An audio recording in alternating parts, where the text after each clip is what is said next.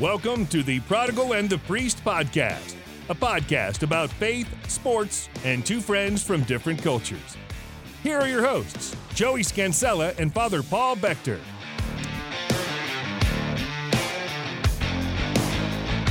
Father Paul. What's up? How you doing, man? Doing well. Yeah. Super Bowl Monday after the Super Bowl. Right. That was just last night. Yeah, it was. We hung out and we watched the Super Bowl. It was kind of a crazy Super Bowl. Yeah. Yeah, kind of. I mean, it wasn't like fireworks, but it was lopsided dominance Right. by the greatest of all time, Tom Brady. So we watch, just before we go into the Mass Part 3, which is really just the liturgy of the word. We haven't gotten that far, people. But before we go in, we just have to say, so Father Paul came over to my house. First off, you had the 4:30 Mass. I had the 4:30 Mass, Which- which I also had last year on the Super Bowl. Which you're probably the biggest sports fan out of any of the priests. Oh, by far. It's no contest. Like, did Father Francisco even know it was the Super Bowl? I don't think so. Okay. And did Father Henry watch, you think? He probably turned it on at some point, and he might have watched the whole thing. I want to know what he thought of the halftime show. I don't know if he watched the halftime. Okay. I don't know. But so you had to do 4:30 Mass. So I did a sacrificial thing.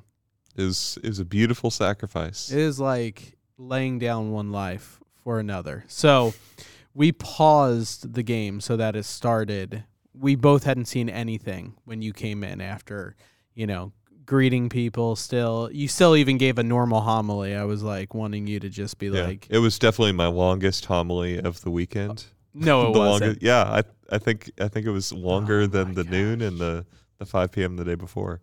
Same homily, but it just got longer. Meanwhile, I'm just sitting there. I got dinner prepared, all of that. Greg's waiting for you to finish. So, Greg, the whole point of this is Greg the seminarian, our pastoral year seminarian, came over with Father Paul. He is a big Green Bay Packer fan. Obviously, he's still devastated from the loss to Tom Brady and the Bucs. Was that the NFC Championship? There you game, go. yeah. NFC Championship game. And also he has a thing against Tom Brady. He hates that people think Tom Brady is the greatest, yada, yada. So if you see Greg, just throw up a TB12 sign. He'll love it. So anyway, let's get into the Mass. Prodigal and the Priest, gmail.com or stannparish.org/PTP. Those are ways to follow us and find us. Watch us all on YouTube. You're going to want to check out Friday's edition of our question segment, Prodigal and the Priest and Me, because we're having a friend of yours, if you want to give a little plug. We are. Jack. Mm-hmm. My friend Jack McCafferty. He's kind of like a cousin through marriage, twice removed. I don't know. He's the husband of my cousin's sister-in-law. Okay. And he's the godfather of my cousin's baby who I baptized. Got it. Anyway, Jack's a friend, and he's also an Eastern Catholic. He's a Ruthenian Catholic, goes to a Melkite Catholic church, both of which use the Byzantine liturgy. And it gave us an answer to finally, an opportunity to finally answer poor Patty's question from like 11 months ago or whenever it was. It was like the first question I think we got or something. Can you give a quick description of the differences and similarities between Byzantine and Latin liturgies, because she's a Ukrainian Catholic, and they also use the Byzantine liturgy, just like Jack's Melkite and Ruthenian churches. All of those are in communion with Rome. We explain a lot more on Friday when we're going to talk with him. Yeah.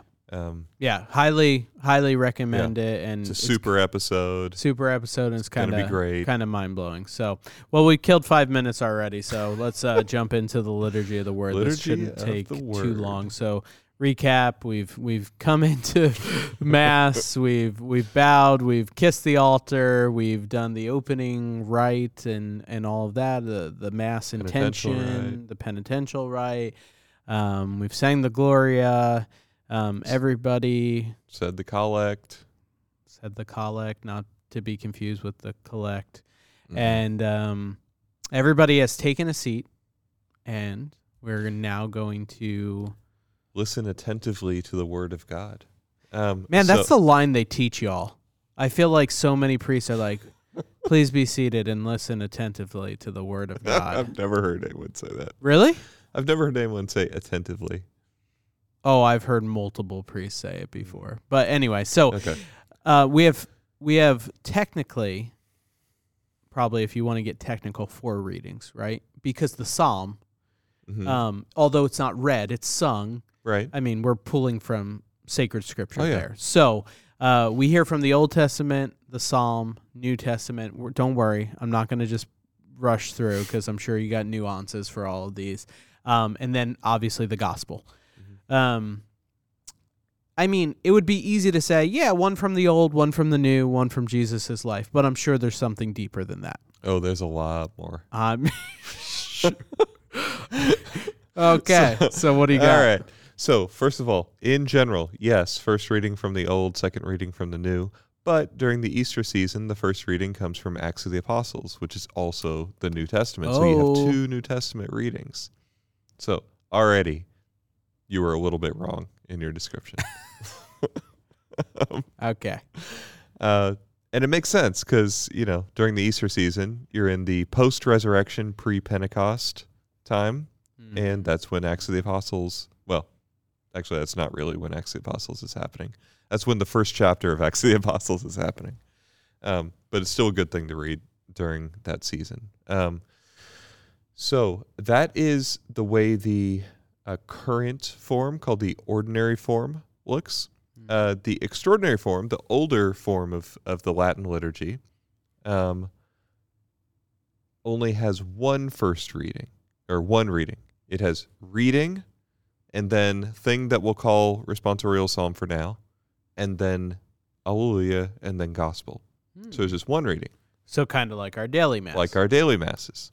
Unless it's a particular type of feast day, and then you get a whole bunch of readings as preparatory sort of at the beginning. But that's a different thing. So you have the first reading, like Joey said, from the Old Testament. During ordinary time, that reading is chosen specifically to be paired with some theme from the gospel. And so there's a lot of unity on your normal Sunday masses when we're wearing green. That means we're in ordinary time, which means counting time. It doesn't mean boring time or plain time. Boring. Ordinal numbers, 1, 2, 3. You're counting. Sorry, first, second, third. Whatever. Ordinal and cardinal. Anyway, you're counting. And you're wearing green during that time. Because it's kind of like meh. Yes, because it's kind of like meh. That's what it says in the documents. So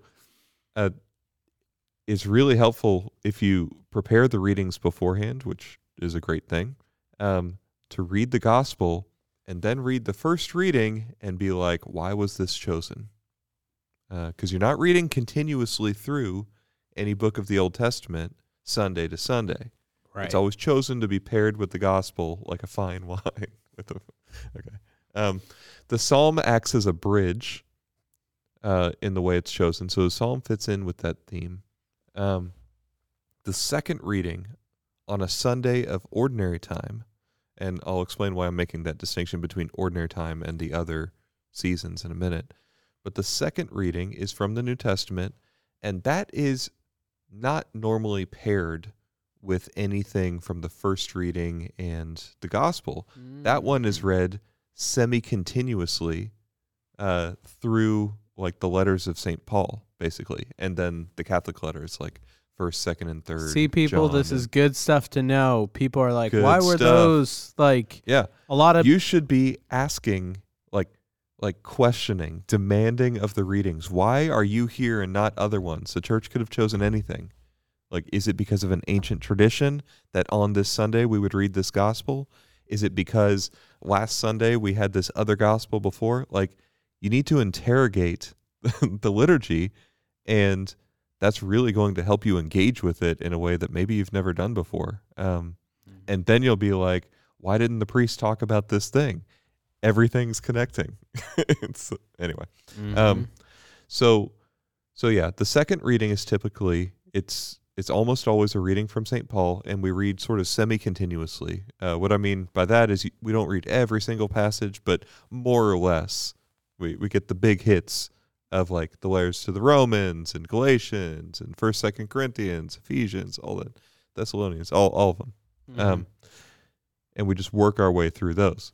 So that's the way and then the actual first principle, there is a 3-year cycle of Gospels that we sort of order ourselves with. Year A, we read through the Gospel of Matthew. Year B, which we're in right now, we read through the Gospel of Mark. Year C, we read through the Gospel according to St. Luke. I want to say it's year B. In the summer, we dedicate like a whole month to reading through just John 6, which is the teaching on the Eucharist, because it's that important. Unless you eat my flesh and drink my blood, you have no life within you.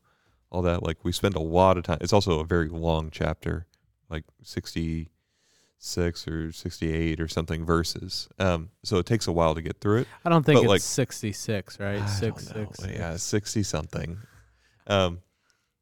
So, but like for the rest of that year, we're reading through whatever synoptic gospel, so Matthew, Mark, or Luke, and then we'll just dip into John on special occasions.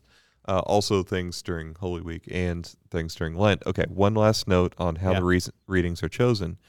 What I said was true for ordinary time when we wear green, but there are seasons which are called, well, Italian has a better name for them. They're called tempi forti, the strong times, strong seasons. Sounds weird in English, but penitential seasons, basically. So Lent and Advent, those are preparatory, penitential, and very ancient liturgical seasons that lead up to Easter and Christmas, which then have their own seasons, sort of following in the wake of those central and massive feasts of Christmas and Easter. You have the whole season of Christmas after that, and the whole season of Easter leading up to Pentecost. And then actually you used to have a whole little season of Epiphany Tide, because the Epiphany is a very ancient feast that was celebrated more prominently than Christmas for quite a while. Anyway, the readings in those seasons tend to revolve around a single theme for the Sunday. So we're not reading in the second reading, like you're not just reading semi-continuously through some letter of St. Paul. Like the second reading then is tied very consciously and intentionally to some theme in the gospel, which is chosen, the gospel would be chosen on, say, a given Sunday of Lent, not because we're in year B or whatever, and we're reading through Mark and we're at this stage of it, but because, like, the first Sunday of Lent, for all 3 years, year A, year B, year C, we read about Christ going out into the desert to fast and to battle the devil for 40 days. Like, that's a good way to start Lent, right? Second Sunday of Lent, we always read the account of the Transfiguration, because the tradition with the 40 days until the Ascension and stuff. I don't know. I forget exactly. I looked it up a while ago. I don't know, man. I don't know. Yeah, it's a thing. It's been a thing for a while. You read the Transfiguration. You read the Transfiguration on the second Sunday of Lent, and then you switch to Johannine Gospels after that, Gospels from John, or readings from the Gospel of John, because you're focusing like on some of the mysteries of the person of Christ, and there's nothing like the Gospel of John to do that. So that's all to say, that's how the readings are chosen. And then I have one more note actually on the responsorial psalm now. In its current form, it acts as a bridge thematically between the first reading and the gospel. In its older form, it wasn't called a responsorial psalm. It was called the gradual. And gradual just means step, like you're taking a step. And it was a link sort of thematically also, but also like musically and aesthetically between the epistle, which was the first reading. I'm talking about sort of the older form of the Roman liturgy now. So you would have the first reading called an epistle. Then you would have the gradual, which makes a step between that and the Alleluia. And the Alleluia leads into the gospel. And the gradual, almost always taken from a psalm. I can't think of anything off the top of my head that wouldn't be. So it's got like, it would have kind of a familiar feel, but it's a very ornate chant from sort of like two psalms put together or some sort of mashup of scripture verses that acts as this like thematic, but also because of the ornateness of the chant. It's called melismatic when you go up and down on just one syllable for a long time. Whole bunch of notes, but just one syllable of the text. And so that's a really, really big and complex thing. That is still an option for us to use, but there's very few places that'll use it. The responsorial psalm is like, I explained a couple episodes ago in the opening episode to this about like the entrance antiphon as being an option that can be replaced by the entrance hymn. That's also true for the responsorial psalm and the gradual. The gradual is option 1. There's some other options, and I forget what they are exactly. It's like different sort of forms of the gradual from different books, I think. And then the responsorial psalm is like option 3 or 4. Got it. But it's the normal one for us. So right. Yeah, that's that's all. I feel like I did that all in one breath. Yeah, it was great. Didn't stop to breathe. I guess little follow up on that though that I'm just thinking about. So is it true that all of year A, B, C, what percentage, like that doesn't get you all of the Old Testament? No, it doesn't. So what percentage is not, like you feel, I feel like you're the type that would know this kind not of off what the top of my head. Percentage is not, I'll use the word omitted, but you know, from doesn't make it, doesn't make the cut. Right. Okay, so the liturgy of the hours, the divine office, is, I think when they were sort of mapping out, because this is all sort of Vatican II forward, so for the last 60 years. Before that, we didn't have a 3-year cycle. There was a 1-year cycle. And so every, like, you know, the 15th Sunday after Pentecost would always have the same gospel. So I kind of like that. I kind of like it too, because it really, like, you start associating things with that Sunday. You're like, oh, this is when we read this gospel. But when you stretch it out over 3 years, it's harder to make that association. You're like, oh yeah, I remember 3 years ago when we got this. Yeah. So it's a trade-off. Like, you can't read as much, you can't be exposed to as much scripture if you have a 1-year cycle, and you only have like one first reading instead of like even 2. Way less. Yeah. So you don't get as much, but you learn it better because you hear it more. So it is a trade-off, which is an issue with Catholics. I mean, when we really look at it, and we're not familiar with, like, we're vaguely familiar with it, but we don't have it on lockdown. And our memorization of scripture, terrible. Terrible.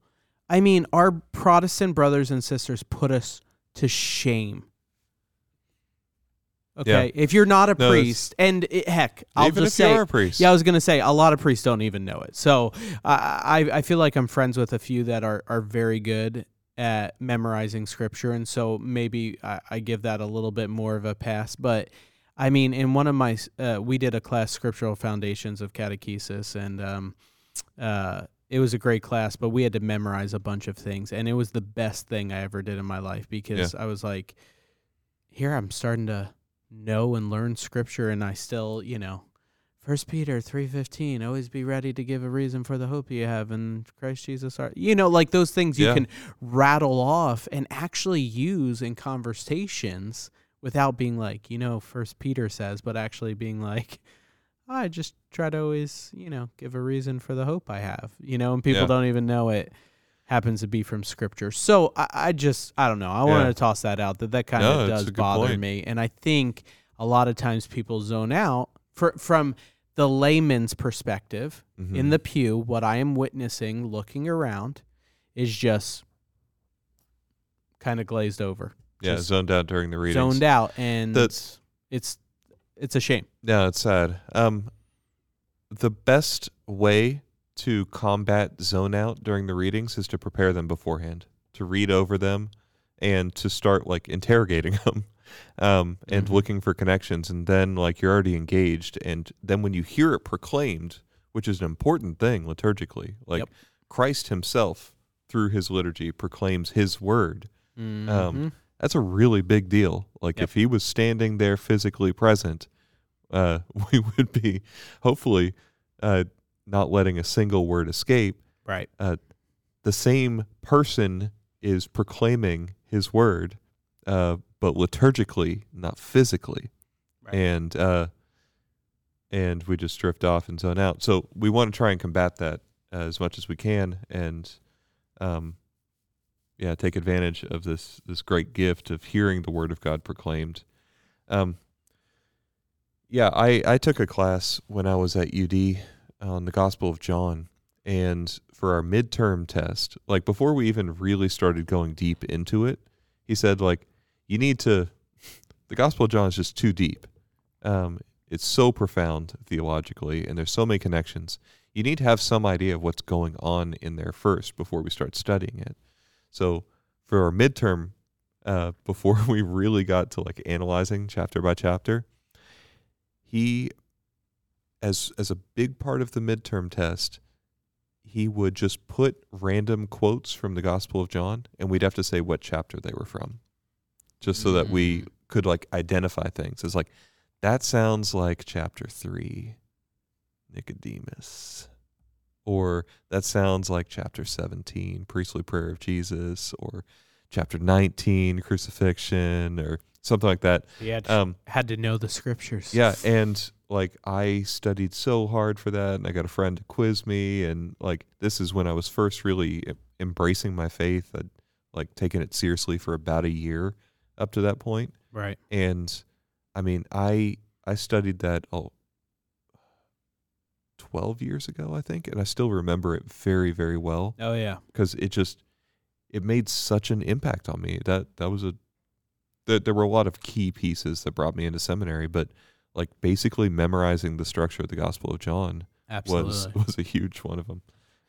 We could do a whole episode on the history of memorization and stuff. It's actually fascinating. I've got a book on it and some things, but I assumed you had a book on it. I've got two actually. But, it's a black cover and it just says sin. One's That was my favorite thing. I'm reading this book.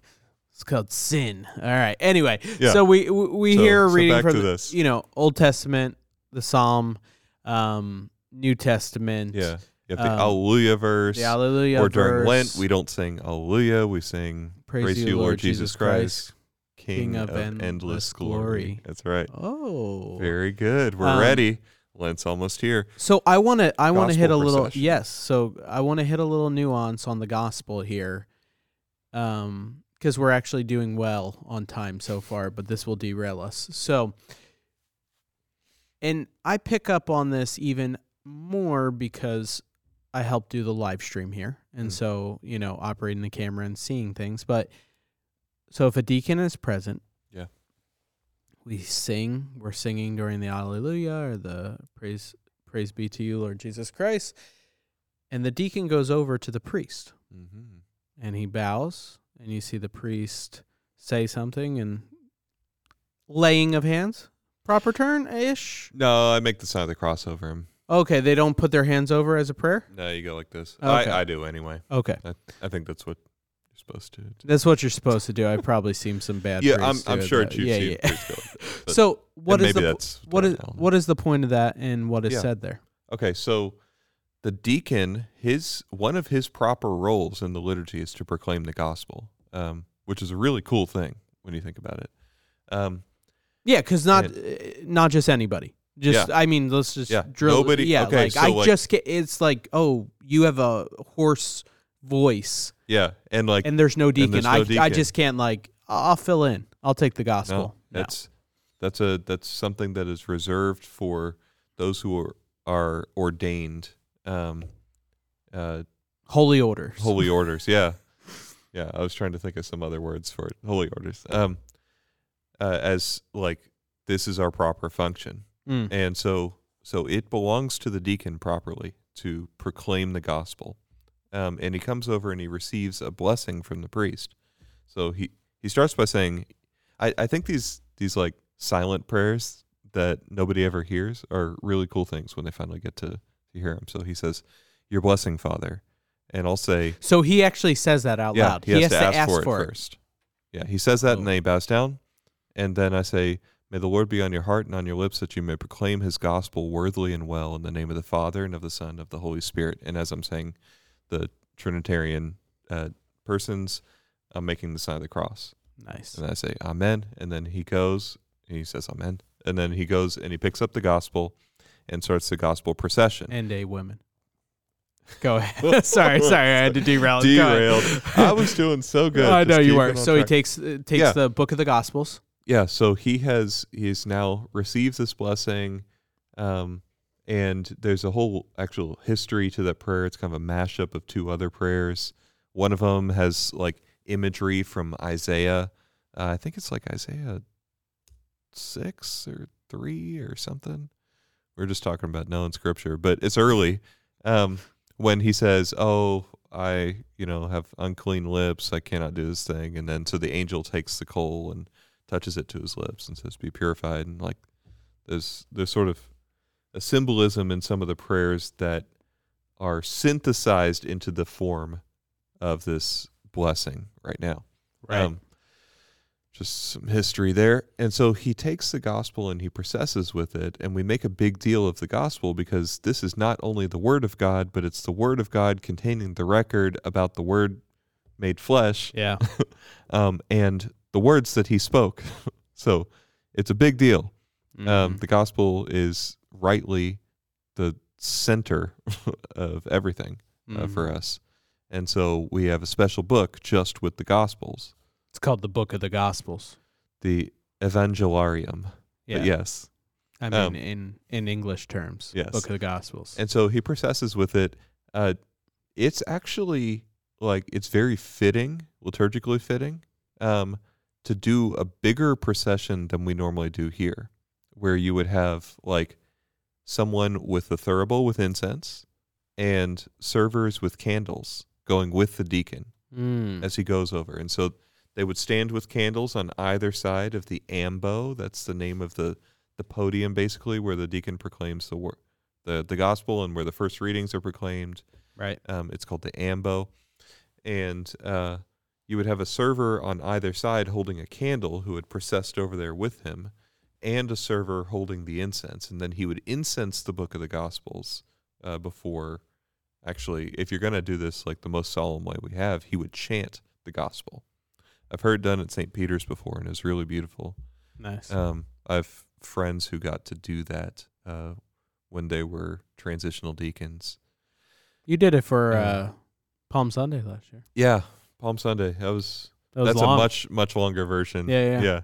Much longer version than it would be on a given Sunday, but you can do something like that on a normal Sunday. And it really starts to when you do all those things, it's not just like pulling out the stops for the sake of it, or because people like incense or whatever, smells and bells. Yeah. But like when you do all those things, it starts to give like proper emphasis in the right places, so that not everything seems just flat. Like ordinary time. Meh. Yeah.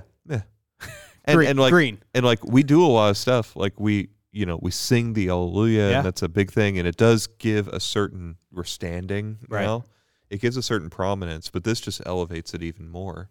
So like really the pinnacle of the liturgy of the word is the proclamation of the gospel. Right. And then you have like a sort of a dip back down with the homily. Right. Yeah. Always.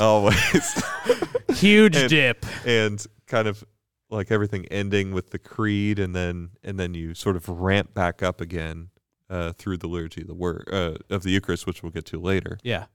So two other nuances want to hit on quick because we're pretty much out of time. One is the importance of the words the people say with after, a reading from the Holy Gospel according to Mark. Mm-hmm. And we make the sign of the cross on our forehead, on our lips, and on our heart, right? Yeah. And I feel like that's just done. I feel like it's just one of those things kind of similar to what you mentioned with the sign of the cross, which is really upside down T. Yeah, like it's just kind of those, like most people, I don't think you can really tell what they're doing, why they're doing it, what they're supposed to be saying.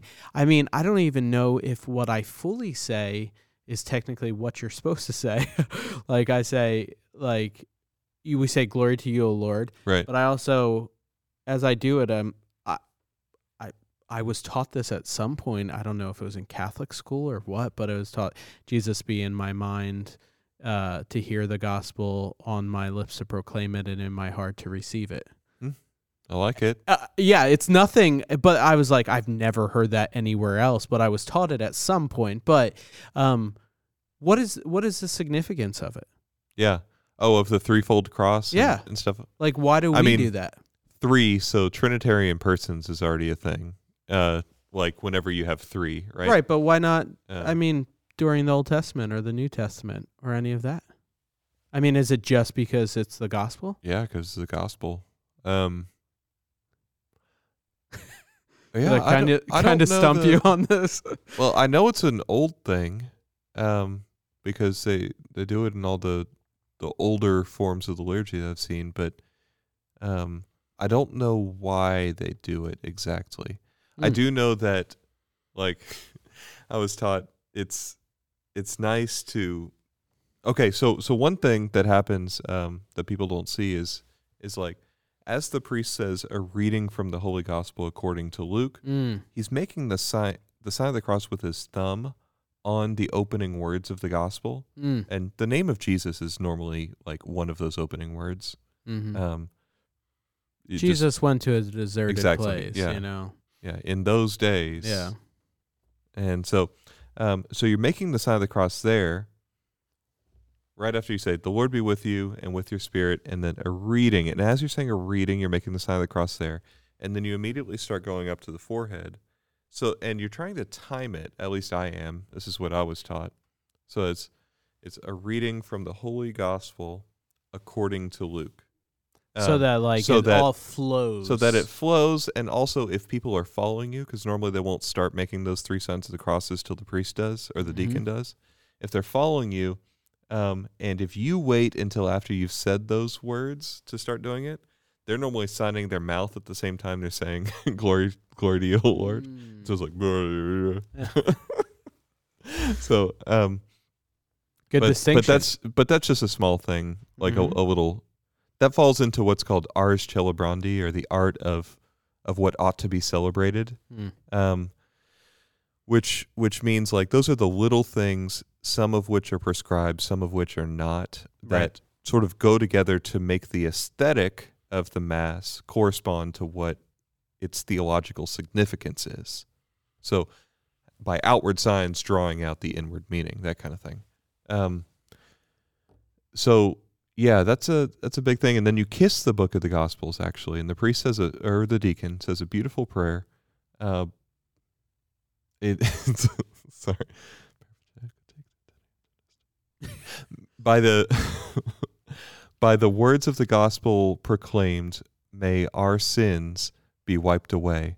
I don't know that's what it means. I actually, if there's like a priest or a deacon listening to this, you'll be like, you don't even know those words. It's because in seminary, the teacher said, like, that this is one of the most sort of beautiful and short bits of Latin poetry that you'll find. And so I've just always said it in Latin, which you're allowed to do. But per evangelica dicta deleantur nostra delicta. You can hear the dicta, deleantur, delicta. Right. So it's by the per evangelica, so through the gospel, dicta, spoken. Deleantur, may they be deleted. Nostra, our, delicta. So through the dicta, the things which are spoken are delicta, are derelicts or are delicts. Right. Are sins. May be blotted out. And so that's what the priest says, or the deacon says, after he proclaims the gospel, as he's kissing the book of the Gospels, kissing it in the same place that he crossed right at the beginning where the name of Jesus is. Nice. So there's a lot of little things that go on that people don't see. And a little bonus to end, because we're over time, is if a bishop is present, it doesn't end there. They bring the book of the Gospels back to the bishop. So you're supposed to remain standing. Yes. Which drives people, I'm sure, clergy insane. Nobody's used to it. Yeah, nobody's used to it. And so they bring it over to the bishop to kiss it, and then he will hold it. I don't actually know if that's a real thing or just something somebody started doing. Like, I don't know if it's written in maybe the we rubrics. can get a bishop in on a let's get a guest bishop to clear up this tiny question that I could easily look up. I may be totally wrong on that, but I remember in seminary learning, I think, that was just something that sort of caught on in recent times, where the bishop would take the book of the Gospels and then sign everybody with it. And it's a beautiful thing. Yeah. But I think you're just supposed to bring it over to him to kiss. And then be seated. And so it brings us to the low point, which we'll get to next time. The homily. Called the homily. Okay. For the Liturgy of the Word Part 2, we didn't make it through. We kind of made it through, pretty much. Yeah, but we still have the homily, the creed, the intercessions, and the creed. I know, but we had to break it up somewhere. So on behalf of Joey Scansella, Father Paul Becker, I want to say take care. God bless. See y'all next time. Tune in for Jack on Friday. Peace. Peace.